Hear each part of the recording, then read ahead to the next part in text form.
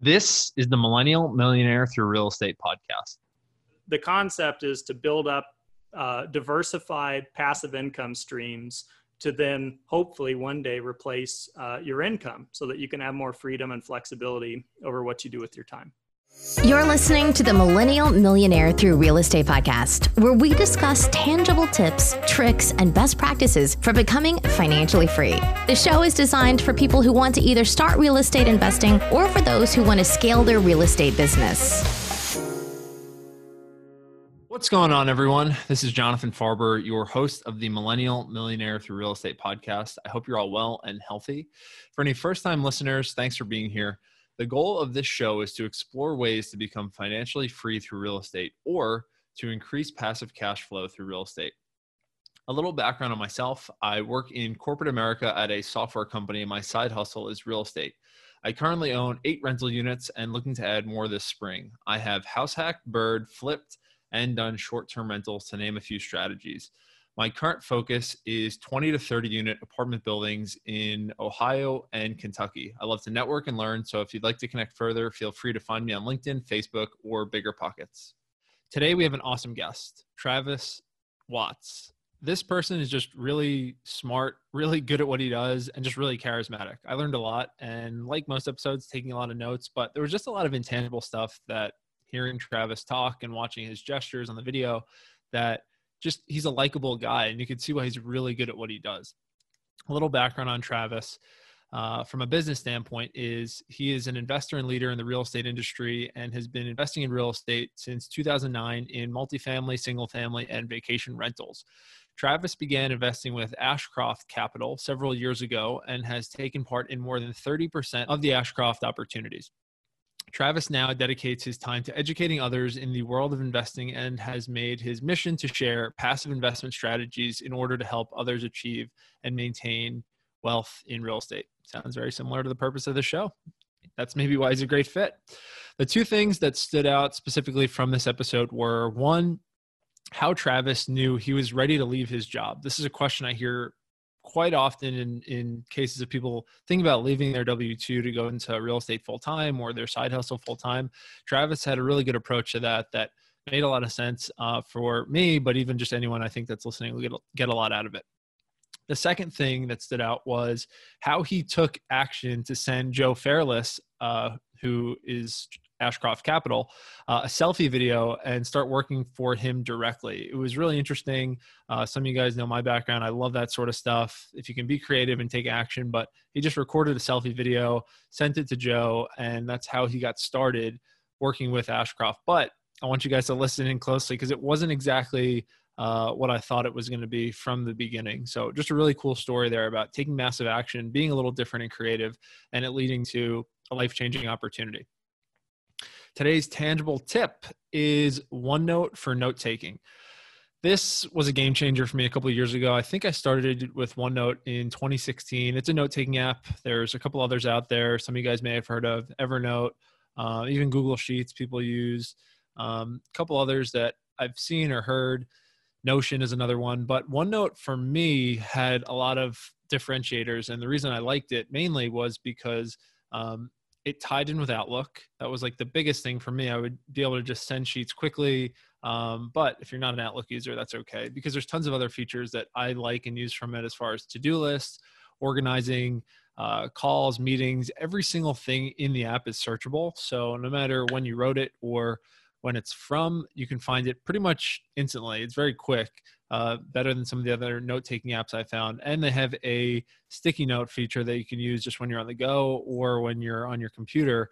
It's really just been instrumental for me. It also has awesome tie-ins with other Microsoft products, as you can imagine, other than Outlook, such as Excel or PowerPoint, where you can basically just use OneNote to house or store documents or notes that you're putting together for a presentation and use it almost like a file system, much better than some of the other ones I've seen. So more or less, it's really helped me out in my business stay organized and just general sales and real estate stuff. I wouldn't probably be able to go on without it. I don't really take any paper notes, but for me, it's just made finding things much easier. So that's today's tangible tip.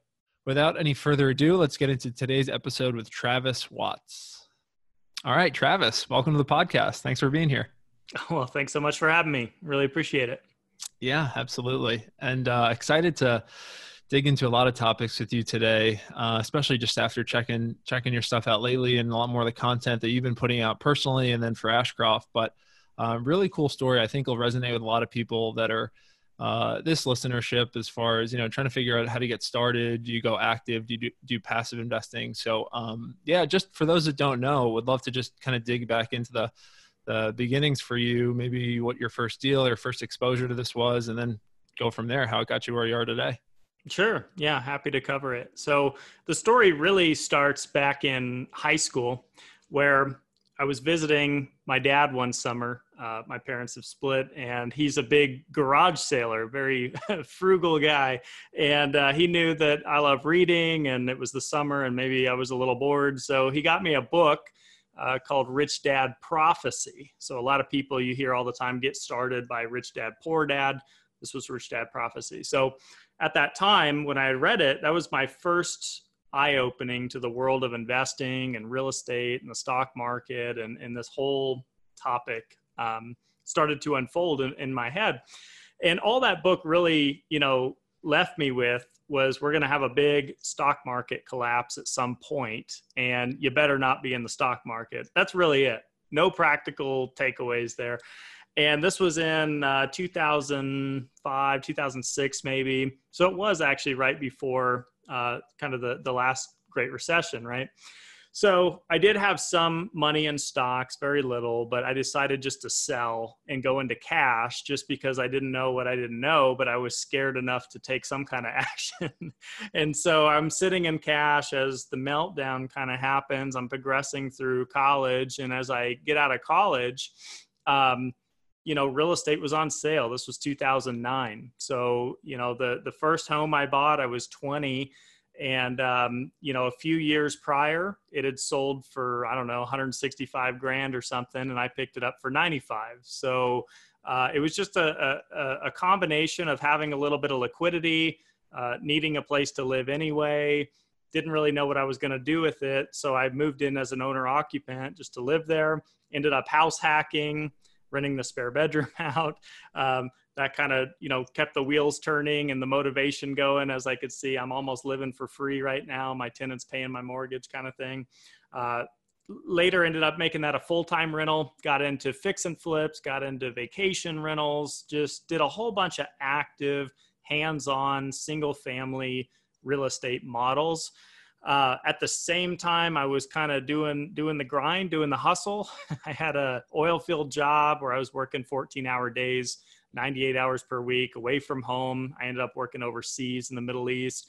And so I was having less and less and less spare time as I was trying to acquire more and more and more properties. And that was just a bad combination, right? So I kind of hit, rock bottom, so to speak, around 2015. And I thought, this is not a scalable model. This requires way too much of my time commitment. And I need to make a choice here. I've got to leave, a high paying job, or I've got to switch my investment model to doing something differently. So the first thing I did was I went back to the drawing board. I listened to podcasts, books, mentors, and I found out about real estate syndications. So I found out how to become truly a passive investor, someone who's actually hands off in the business in terms of investing. And I was a little nervous, a little skeptical, but I got started doing just one syndication, and then two, and then three. And that's led us up to today. I've done about 30 syndication deals, and I'm a full-time LP, limited partner, passive investor. So I sold all my single family homes. I don't do anything active anymore, nor do I have the intention of ever doing that or doing my own deals. And it's a beautiful thing. I talk a lot about time freedom, and that's what passive income can provide, potentially, if you can build up enough passive income streams that basically it's not really about money. It's about freeing up your time. And so that's kind of my story. I was able to leave an oil field job I really didn't like, where it was really wearing on me, both, physically and mentally. And it allowed me to pursue some work that was more meaningful. So I started working for syndication groups, which led me to work with Ashcroft Capital, who I'd been an investor with for many years. and being part of their team, being able to share this experience, the lessons learned, and help others understand the world of cash flow and passive income and syndications. That's awesome. Okay. Thank you for that. I think that message can resonate with pretty much anyone that has a job that maybe they're not fully passionate about or fully love, and do have that itch or pang for creating some streams of income or financial freedom. I think that's something that most people do have. So for the listener out there right now who might be thinking of COVID-19 as an opportunity rather than a detractor or negative, that they have this period of a couple months where they may have some extra time. Maybe they're sitting on some funds potentially, but what's your advice for someone out there that's maybe has a rental or two, maybe they're just looking to get started and they're considering, do I want to go active? Do I want to go passive? I want to use this time as best I can to maybe change my trajectory. What advice do you have for that person? Sure. Yeah. Good question. I'm asked all the time, if I were to have to start over, go back to 2009, what would I do differently? Or would I have done single family or the flips and all that kind of stuff? The answer is, you need some amount of capital to be a passive investor. And frankly, if I had put all of my money into passive deals on day one, it wouldn't have motivated me to keep going. It wouldn't have been enough cash flow to really, keep me rolling. So I think the first step is focus on income, focus on maybe equity, right? How are you going to get a nest egg built up? Maybe you already have one, but if you don't, for me, I joined an oil field job, which was a high paying job. I didn't really want the job or like it, but it paid well. And then I was doing all these active things for equity at the end of the day. And I was living below my means, severely below my means for several years. And I was saving all that money so that I could put it into real estate. And at the time where I had built myself a lump sum that was substantial, I pushed that into passive investments where the cash flow actually had a major impact to the point where it actually replaced my job income.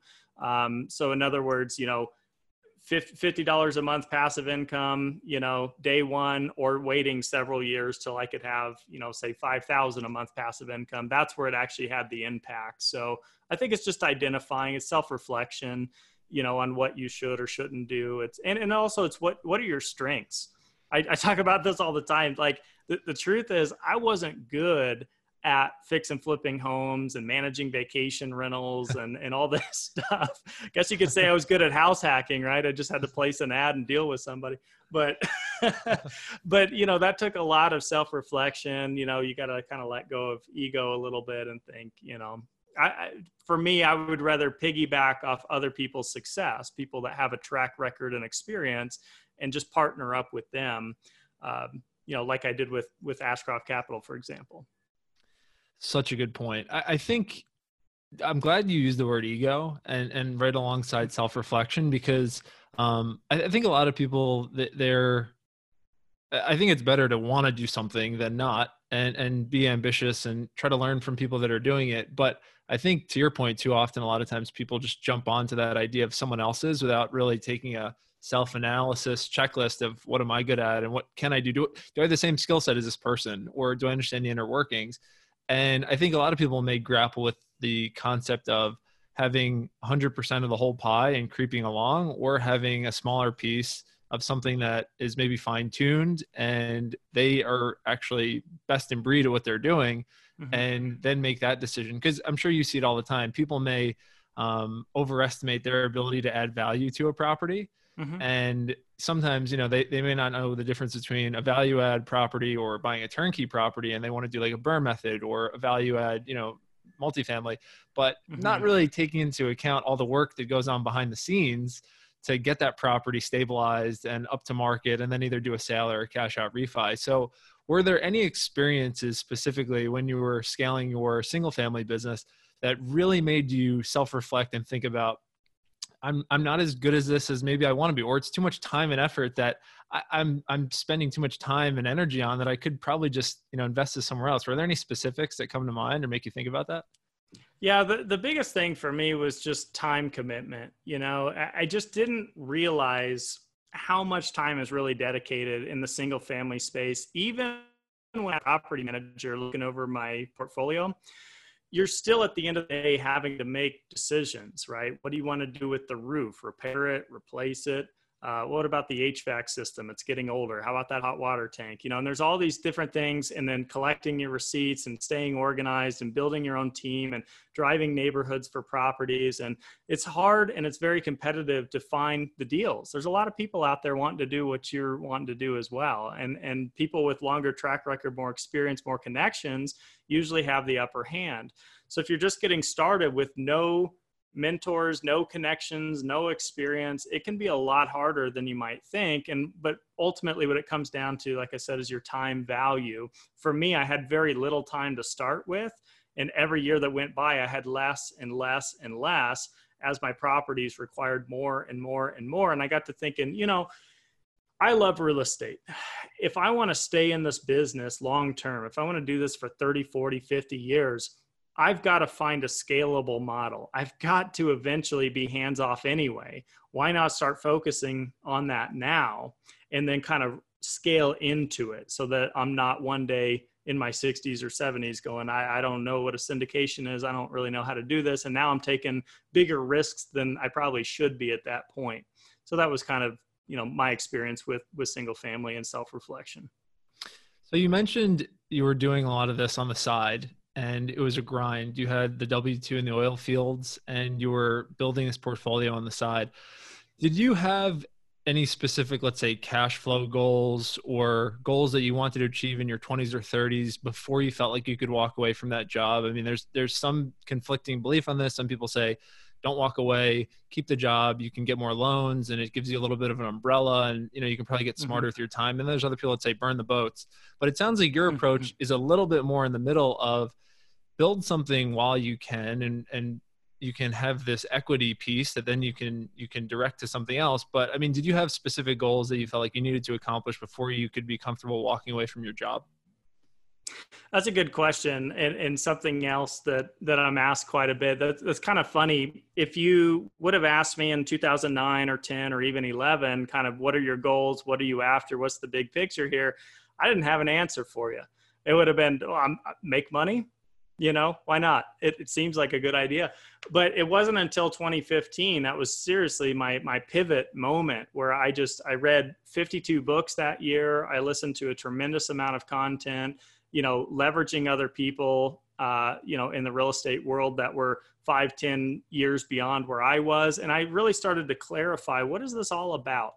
And to me, it came down to options and flexibility. So I wanted to have the option to either A, retire early if I wanted to do that, or B, work part-time instead of full-time, or leave an industry I didn't like to pursue one that was fulfilling and rewarding. It was really about options. That's what I came up with. And that's what I kind of coined as, time freedom.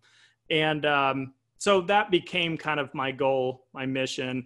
And it wasn't until 2015, believe it or not, that I sat down on a sheet and I started saying, okay, if I sold all my properties, I sold the house that I'm living in, I basically sold everything except my clothes and my car, what's my net worth? And if I took that amount and I put it to work passively, what's that going to mean in terms of cash flow? And then what impact is that going to have on my life? And the impact was I could leave this job I don't like to pursue other work that's more meaningful. And so that was my why, if you will. And so that took me through several years. Now it's more around, travel with my wife and more, we're looking forward to, starting our family and things like this. So it has a lot more to do with that now, and having time and the ability to focus on that. But then it was all about the career. So. Yeah, that's really good. I like the way you think about it. The theme and idea I keep hearing you say, and it's applicable to anyone that can really assess their goals, is that time freedom. Or why do you want the quote unquote $1 million goal that you set up for? Does that align with anything you actually want in life, which might be a lot less than that, but it could enable you to live the lifestyle you want, which is really cool to hear how you went about it. It took a couple of years, it sounds like, from 2009 to 2015, but it's doesn't matter how it comes or when it comes, but just to realize that is the lifestyle you want and what do you actually need to do it. I haven't heard anyone say really specifically that if I take all of these liquid assets and convert them into something that'll just produce passively from an LP standpoint, what is that going to be? So it's cool and it's interesting to think about. So I guess the natural next question for anyone listening, myself too, is how did you go about finding or thinking about picking a syndication to invest in and getting around the right people? Yeah, made some mistakes. That's the short answer. I felt like for some reason it would be important to partner with somebody local to me that was doing syndication. I don't know why I felt that way. But so my first deal was with a group that was just a few miles away from my home where I could meet face to face with them. I felt comfortable with them.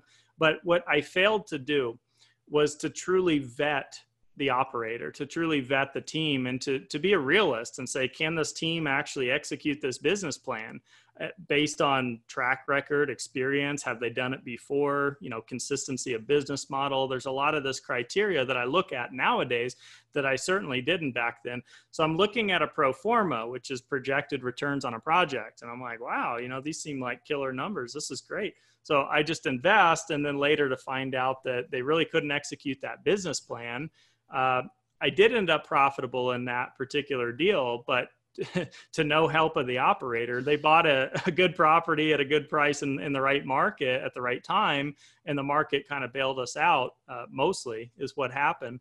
And so now I spend a lot of time vetting the sponsor and the syndicator group. That's kind of my number one thing that I do, matching up my criteria to theirs, making sure I get along with them, the background check, all that kind of stuff. 2 would be vetting the market. Just out of personal experience, like I shared, that the deal where the operator failed, but the market was strong and kind of carried us along. That's number 2. And number 3 is the actual deal. So I kind of had that backwards when I first got started. And for anybody listening that may not want to do syndications for whatever reason, which is totally fine, the concept here is to find passive income investments. That's, one option is a syndication. There's also publicly traded REITs. There's also first lien notes. There's also, self-storage, ATM investing. There's all these things you can do out there in the world. But the concept is to build up diversified passive income streams to then hopefully one day replace your income so that you can have more freedom and flexibility over what you do with your time. Makes total sense. So hearing you say that, it sounds like you went with someone just a little bit based on proximity, and you took a first step, and learned a lot along the way. And I like those 3 concepts and principles as far as the people, the market, and the deal. For someone that's maybe at a standstill today, they've never done this. This is the first time they're hearing the S word. They're hearing syndication for the first time. And they're just, okay, it's interesting to them to put some of their money to work and be investing in real estate.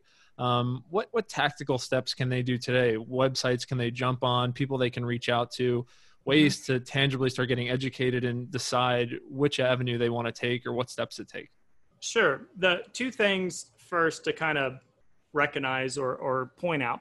One is, we'll talk a little bit about accreditation. So there's a big myth that all syndication deals out there for accredited investors only, high net worth, high income. Not true.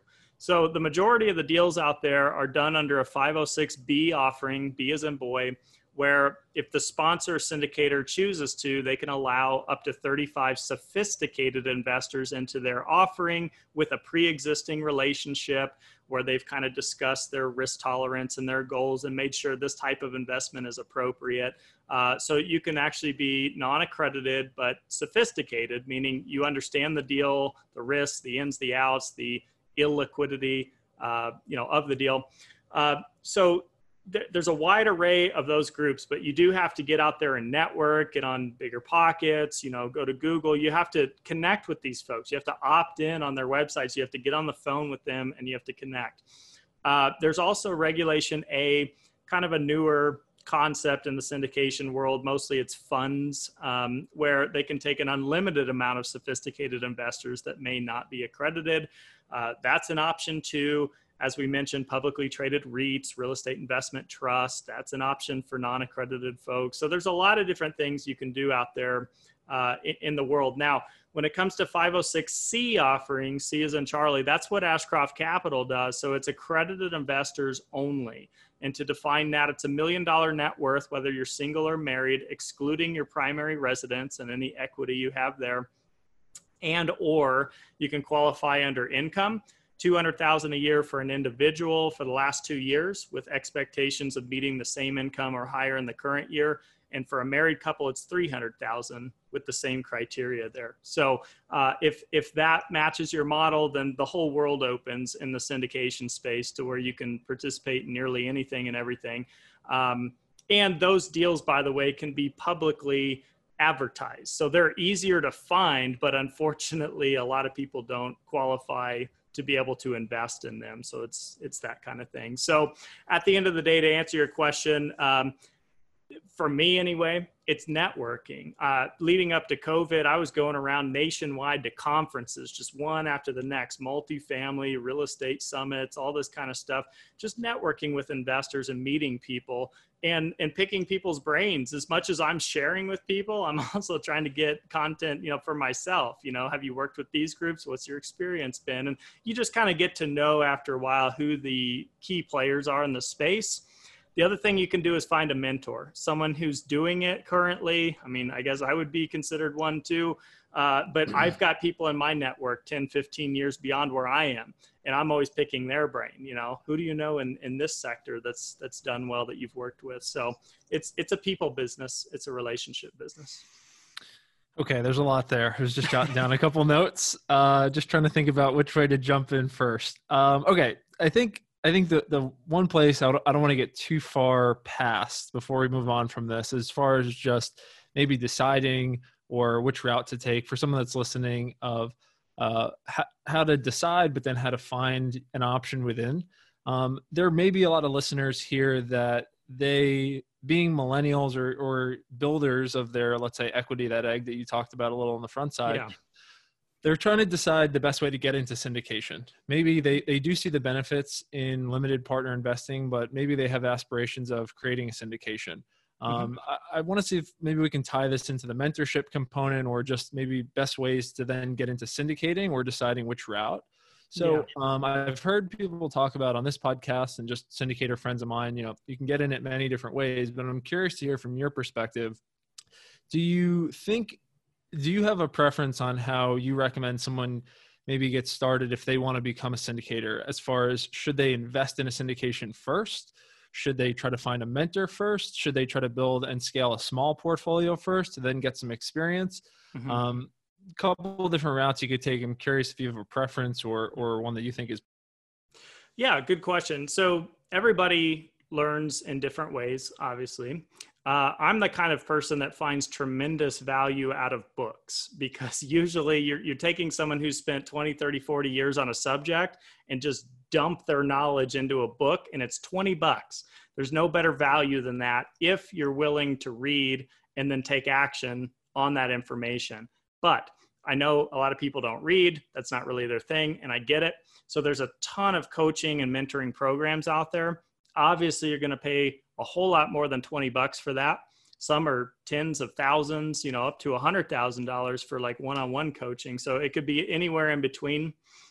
A lot of people take that route because as you have practical real life questions that pop up, you have somebody to resort to and say, what would you do in this situation? What should I do here? And that can be tremendously helpful. When you just have a book, you're kind of stranded, right? You have to kind of leverage other people in the network then to figure this stuff out. And then some people like to get started as a limited partner like I do. And they're kind of learning by seeing. They're seeing monthly reports come in and their distributions. They're calling up the syndicator from time to time to ask questions. Why is it this? And why did you guys decide to do that? And how does this work? What do these numbers mean?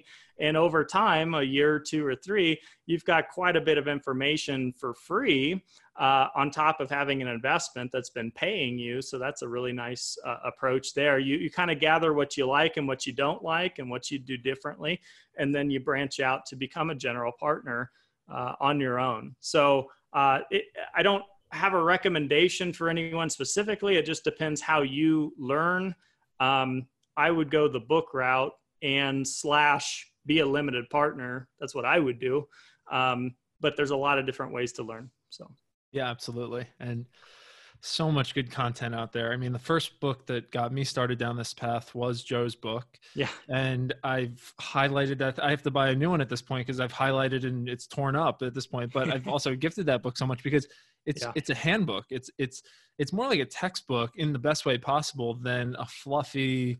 I mean, I read a lot myself, and the first 30% of most books, I just feel like I could rip off and start on, whatever. Yeah. But with that book, everything is tactical from the beginning. And to your point, you can pick up things and then apply them. And then, you have workarounds to finding relationships that can answer questions. But within a book, you are a little bit stranded sometimes when you have a question and you can't bounce it off someone immediately. But that makes total sense. So I just want to touch on one thing you said there.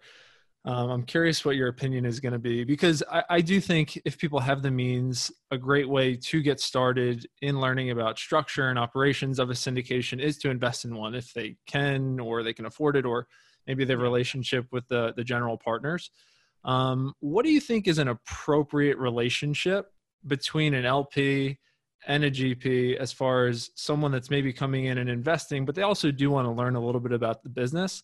But at the same time, I'd say, bet you'd agree with this, that most general partners, they are not looking at this like I'm taking your money for a mentorship. You can ask questions and we can have a relationship, but there are just general terms and guidelines that people stay within. So I'm curious to hear your opinion on that. Sure. Yeah. Good question. And exactly. That's the point, is this is a relationship that you're going to be in for maybe 5 years, 7 years, who knows, depends on the business plan. So you certainly don't want to, ruin that relationship by, being the person who calls 3 times a week to ask questions. The best time to ask the majority of your questions is during the due diligence phase before you're actually investing, or kind of during that time of making the decision on the deal, because that's what happens. That's the norm, is you've got thousands of investors and everyone's got these questions. What about this? And have you thought of that? And what does this mean? And I don't understand that. So ask a ton up front. And then I would say just space it out. Maybe, you get a quarterly update and you're looking through the financials, write down like 5 questions and either email them or make a phone call, and then lay off a little bit, give it a month or 2. And you may have more questions in the interim, but just save them. And so, you're just trying to be reasonable and respectful of people. Obviously, the more you invest, the more likely, it would be okay to ask more and more questions, right? So if you're doing a minimum investment, just be cautious of people's time and respectful. But a lot of people do this. I can tell you that. A lot of people are LPs for the sake of learning, and you're going to get a ton of knowledge passively anyway, just through the data and the reporting and the regular communications through the group. And, I've invested with 14 different groups in the space. And so you get a wide array that way of, I do not like what this group does. I love this report this group makes. I love having video and this group doesn't do it. So you get to kind of build what you would do per se over time, but that's a little more of a commitment to make those kinds of investments, but it might be an option for you. I don't know. Sure. And I've often heard a position that if someone is considering paying $50,000, and again, having the self-awareness to realize that by committing as an LP investor, the general partners can typically raise the money from an assortment of ways, and they probably will raise the money. So it's not like you're doing them this favor by investing, but it's a small value add, and it does start a relationship, and then it can definitely turn into years and years after that. But I'd love to dig into it just for a sec that you mentioned it, some of the benefits or learnings that someone can pick up as a limited partner, and what you'd say is an acceptable kind of cadence. I mean, you kind of talked about that a little bit, but just some of the benefits and learnings that they can come away with after, maybe starting their learnings as a limited partner. Yeah.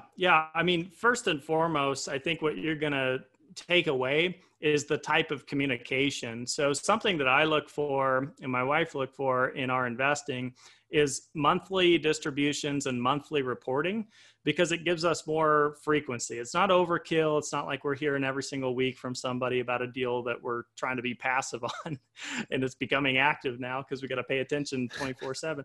But also, I don't like necessarily the quarterly, like when you only hear from a syndicator one time in 3 or 4 months. I'm not a big fan of that either. So what you're going to see is just the professionalism, the type of communication. Are they being proactive with you? Are they being transparent with you? Are they saying not just the good, our occupancy is really high, everything's great, but also the bad? You know, we had a fire in one of the units and we had to make an insurance claim, and just want to make you aware this is kind of how that's going to pan out and work, and we'll keep you posted. You're looking for all that kind of stuff. You know, there was not too long ago tornado came through Dallas, Fort Worth. I have a lot of properties out there, and through many different groups. And I love to see the proactiveness. As soon as that tornado was finished, it's like email sent. Hey, our property, you know, we just called over to the property managers. We're all good. It's safe. We were unaffected. Just wanted to put you at ease and let you know that. That's great, right? I don't want to wait 4 months to find that out. And then, oh yeah, 4 months ago, our property got hit and destroyed, just so you know. Anyway, so yeah, all that. Yeah, that's tangible stuff, and yeah. I think that's just you can really get a sense of like the operations of the business, the communication style, and that's just such a good point there. Just to call out as a general business best practice is, if there is a negative and you have investors, making them aware early or often is probably a best practice, instead of a surprise that you try to kind of sweep under the rug and get caught with later on. Business or syndicating or real estate, whatever. It seems like that's something you appreciate in the syndicators that you've got relationships with. So, yeah, the model it's all built around trust. You know, you got to remember that at the end of the day, again, back to earlier in our conversation, you're really vetting and betting on a team, on a group of people. You're saying, here's $50,000. Please do the best you can. Please make the right decisions on behalf of me. and I'm trusting you with this money to pull it off. That's what it's about, right? So if someone's being shady and not wanting to tell you the bad news and all that's, you know, that gives you kind of a sinking feeling in your gut, at least for me. Yeah, absolutely. And that's a whole other conversation we can get into, just the people part of it. But in today's day and age with technology, it's as easy as ever, I think, to get an idea of someone's reputation, their brand, based on the content they create. That's one that, you know, I'm curious, just actually now that I'm saying it, of the 14 that you've invested in, is there any source that you can pin of like what led to more of those than others? If it was referral based, or you just seen content created from that person, or are they kind of themed by any way? Yeah, two things really. The first thing is, it's important to not only identify your goals, as we talked about earlier, but identify your criteria and why that is. So, you know, I like value add properties in particular states of a particular unit type with monthly distributions. And, you know, I've identified all of this criteria for specific reasons that are applicable to me. First thing is finding a group that aligns with your criteria, right? So that's going to go a long way in itself. Number two is, when I first invest with a new group, I usually just do the minimum investment, because I'm kind of going to sit back and test the waters. And if it goes as planned and like I thought and hoped, I'll do more deals with that group. But if I start seeing that they drop the ball and they're not responding to my emails or my phone calls, and, you know, things are, like you said, getting swept under the rug, then I'm done. And all I've got is a minimum investment there, and hopefully it works out, and, you know, I move on from there. Word of mouth referrals is my favorite source. And a lot of people ask the sponsor for referrals. I don't usually do that, because of course they're going to give you their 3 or 4 raging fans, which is fine, but, you know, it's a little biased too. So what, you know, again, unique experience here, but going to all these conferences and real estate meetups and all of this, I get the opportunity to network with people and ask who they're investing with, and whether that's positive or negative, completely in an organic type of conversation. And as I start hearing a group, ABC Group has done exceptional. And then I go to a different concert, ABC Group I've been investing with. And so I'm kind of doing my due diligence all along. And that usually leads to me doing an investment with them. Additionally, if you're not the type of person to travel nationwide and do conferences, is like Bigger Pockets, you can post on there, hey, I'm thinking about doing a syndication. Does anyone, have any recommendations, or has anyone worked with this group or that group? And, you can get kind of some feedback that way, usually on private messages and connecting with folks digitally. Yep, absolutely. And just before we tie off there, just on the digital front, I've heard Joe talk about it, even your style and the content that you create, and from a lot of syndicator friends of mine and just investors in general, creating content to build, I'd say, a wider net of relationships. I mean, you probably get it all the time that people feel like they know you before they meet you, or other people that are syndicators, putting out a lot of content, audio, video, written. And by the time they get on the first call with a potential investor, there is a little bit of a relationship already started, I guess you could say. Is that something why you do what you do, or advise other people to do as well starting out?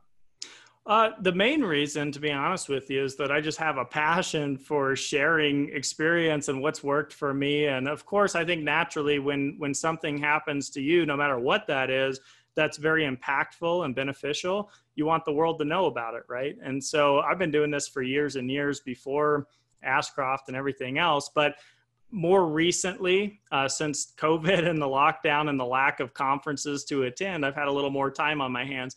So I've been doing way more blogging and video content and all this kind of stuff. But a lot of people, your listeners may be familiar, there's a triangle about like, know, and trust, and which is most important.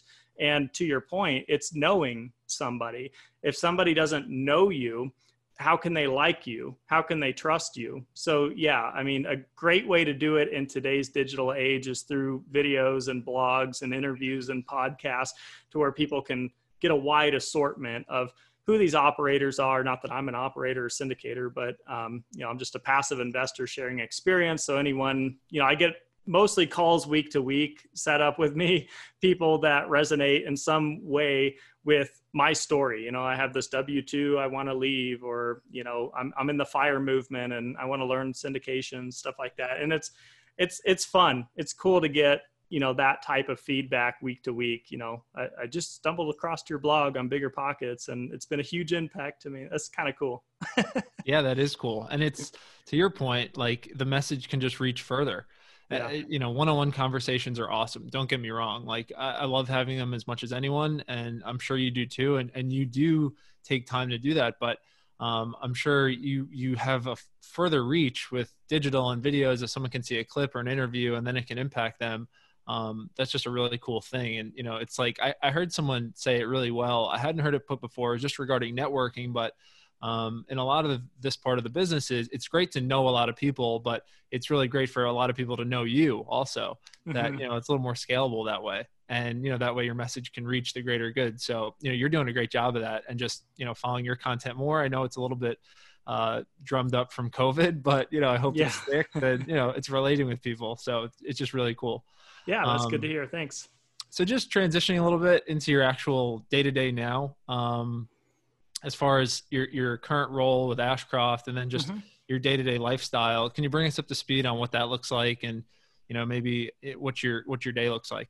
Sure. Yeah. And how this all came about, by the way, was, again, back to kind of the time freedom thing. I had left a career I didn't like to pursue things I wanted to learn from. The first thing I did actually is I went to go work for a brokerage firm to learn stocks, bonds, mutual funds, right? And I wanted a more well-rounded perspective of the world of finance is what happened. But I quickly fell out of love with that business model. So I left that to go work for syndication groups to learn acquisitions, underwriting. And I felt like if I'm going to be investing in this potentially for decades, I better know a little bit about it. And back to how we all learn differently, I wanted to be kind of more hands-on, visual, and see it from the inside. And so one of the groups I had been investing with was Ashcroft Capital for many years. And the way it came to be was I was kind of at a crossroads. I didn't know what my next move was going to be or what I wanted to pursue, but I knew I loved working with their group. They just were in great alignment, great relationship, all that kind of stuff. So it was like a Saturday morning, and I pull out my phone and I, I shot a little selfie video for Joe Fairless. And I said, "Hey, Joe, it's Travis, one of your investors, and just wanted to compliment you guys on A, B, C, and D. I love what you're doing. It's different than a lot of other groups. Here's why. Here's my experience with that." And I said, if I can work for you guys in Ashcroft in any capacity, I would love that opportunity. And here's my skill set, my background, and kind of where I'm at. And I sent that to him. And it was like an hour or two later, he texts back, "Thanks so much for that video. Very thoughtful. We don't have anything for you at the time, unfortunately." So I was all, devastated by that. And about 2 months after that, he circles back by email and he says, "Travis, I remember that video you sent me, and we're opening up an investor relations position. It has a lot to do with travel and conferences and speaking and all these different things. You might be interested." So it was 100% what I was wanting to do. And I was still kind of at that crossroads. So I jumped on it and ended up getting the position. So I'm director of investor relations, and I'm kind of an external investor relations. A lot of people think, maybe I'm working with the existing investors, and on the internal side, we actually have Evan Pulowski. He's our investor relations internally, along with Joe. So they're kind of handling that.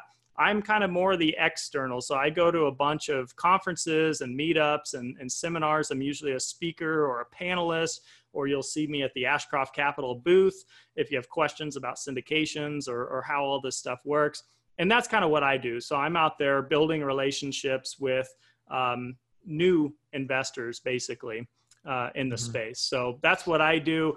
That was my week to week until lockdown. And now I'm on these digital conferences, right? Just trying to wave to people on a webcam. So.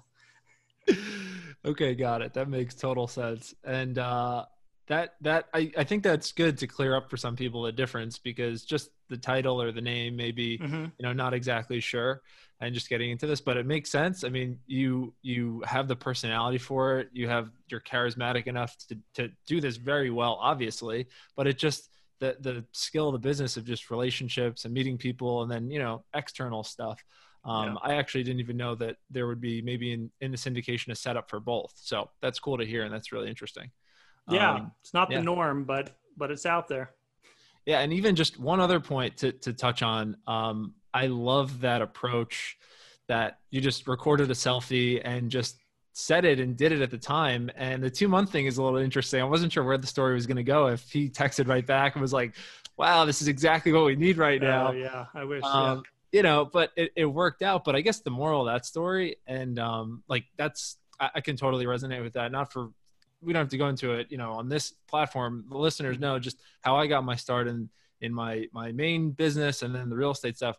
It's kind of just that approach too. Take action and do a lot. And a lot of these people, what I found, even how I found my first mentor, who is someone that I never thought I'd get connected with, wasn't getting reached out to as much as I thought, because he was that guy. And everyone had that perception that he's probably blown up, this, that, or the other. But it's just crazy in our head what we talk ourselves out of.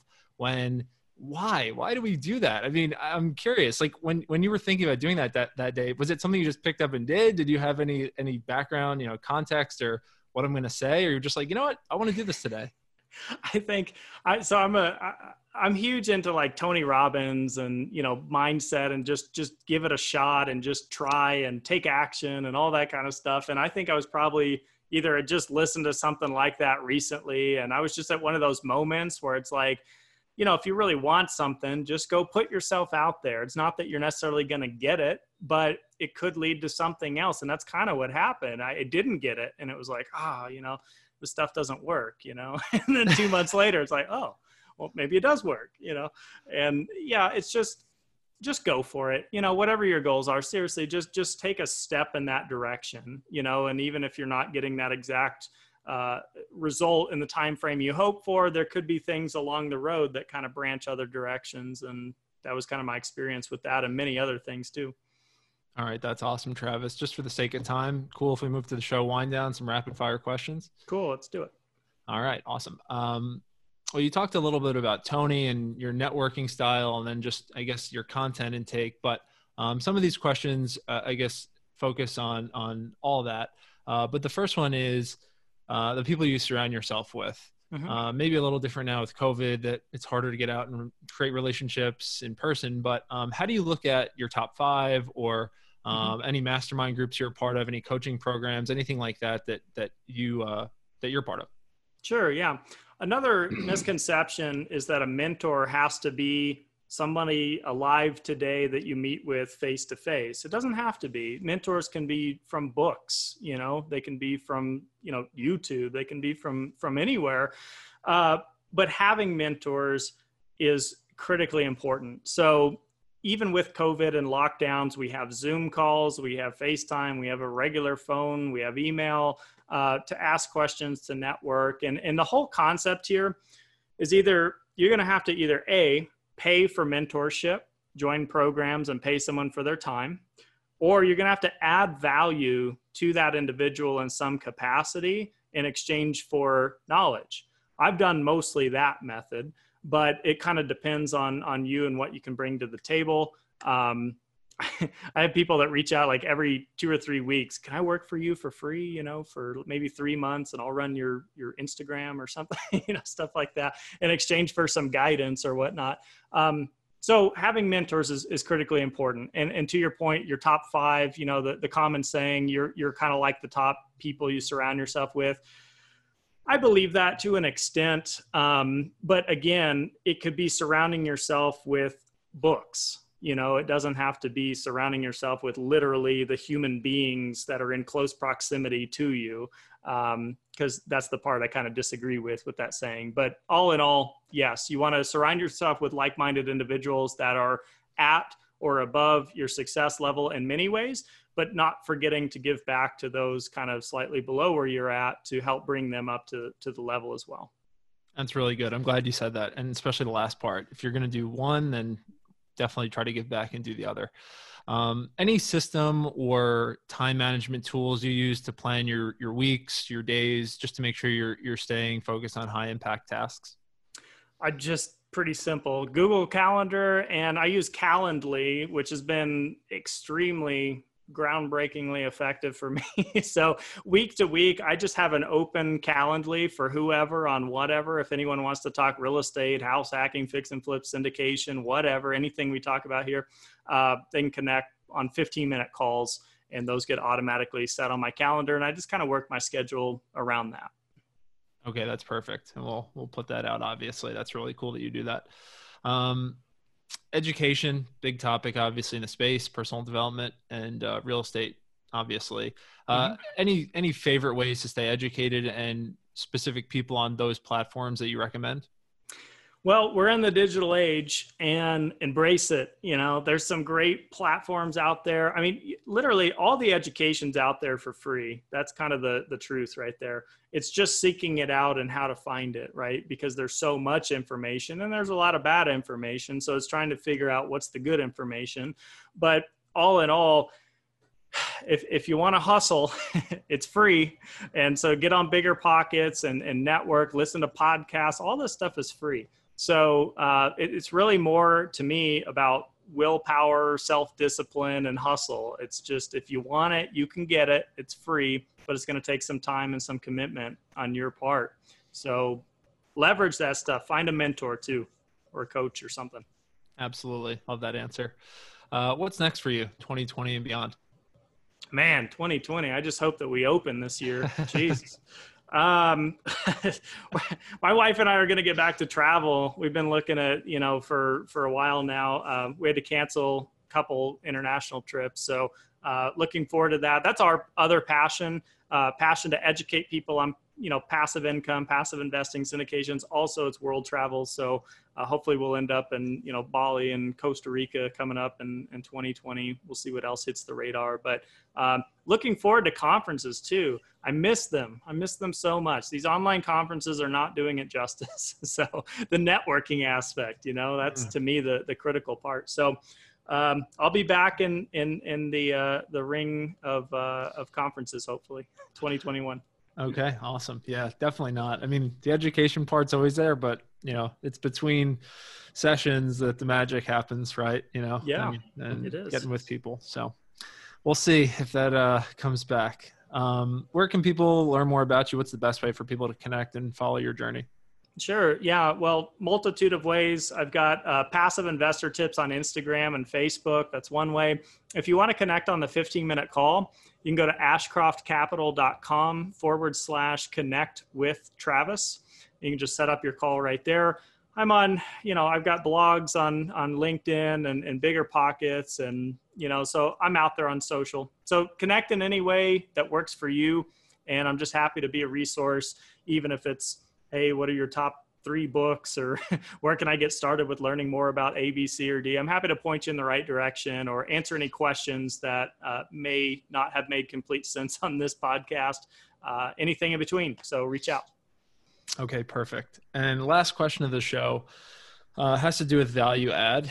And we talked about it a little today, and it's a very common and popular topic for finding a mentor, getting around the right people.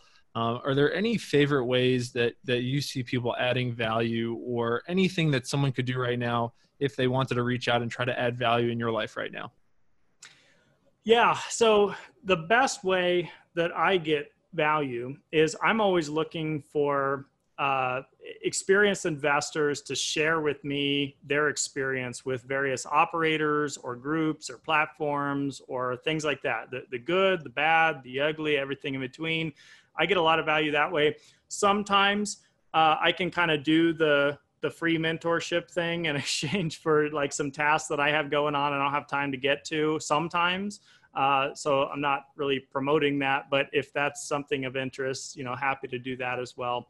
But the main thing is that I'm a full-time passive investor, and I'm always looking to place additional capital. So having those connections, those word-of-mouth references, be happy to connect and discuss that more. All right. Awesome. Travis, that was a great answer. And I learned a lot just speaking with you for this short session, but learned a lot. I was jotting down a lot of notes. So I just want to say thank you for coming on. Thank you for what you do in the communities, and just as far as educating people of all walks in real estate and how they can achieve financial freedom. So thank you for doing that. Anything, parting word or last comment before we tie off? I guess just get started in some way, whether it's just order a book you've been wanting to read, or reach out to the mentor that maybe you think you can get a hold of or you can't. You may be surprised. Just take some amount of action to get a little bit of momentum moving in the right direction. Simultaneously write down your goals and self-reflect a little bit and get to know yourself. Love it. All right. Awesome. Travis, thank you so much again. Best of luck in 2020 and beyond. All right. Thanks so much, Jonathan. Appreciate it. Hey, you millennial millionaire. Do you want more? Then head to the Millennial Millionaires Through Real Estate Facebook group, where there are tons of step-by-step walkthroughs, tools, templates, and free networking to help you achieve financial freedom through real estate. And if you want Jonathan to help you personally reach your goals, then feel free to set up a one-on-one call in the link below, or message him on any social media platform and apply to, well, work with Jonathan.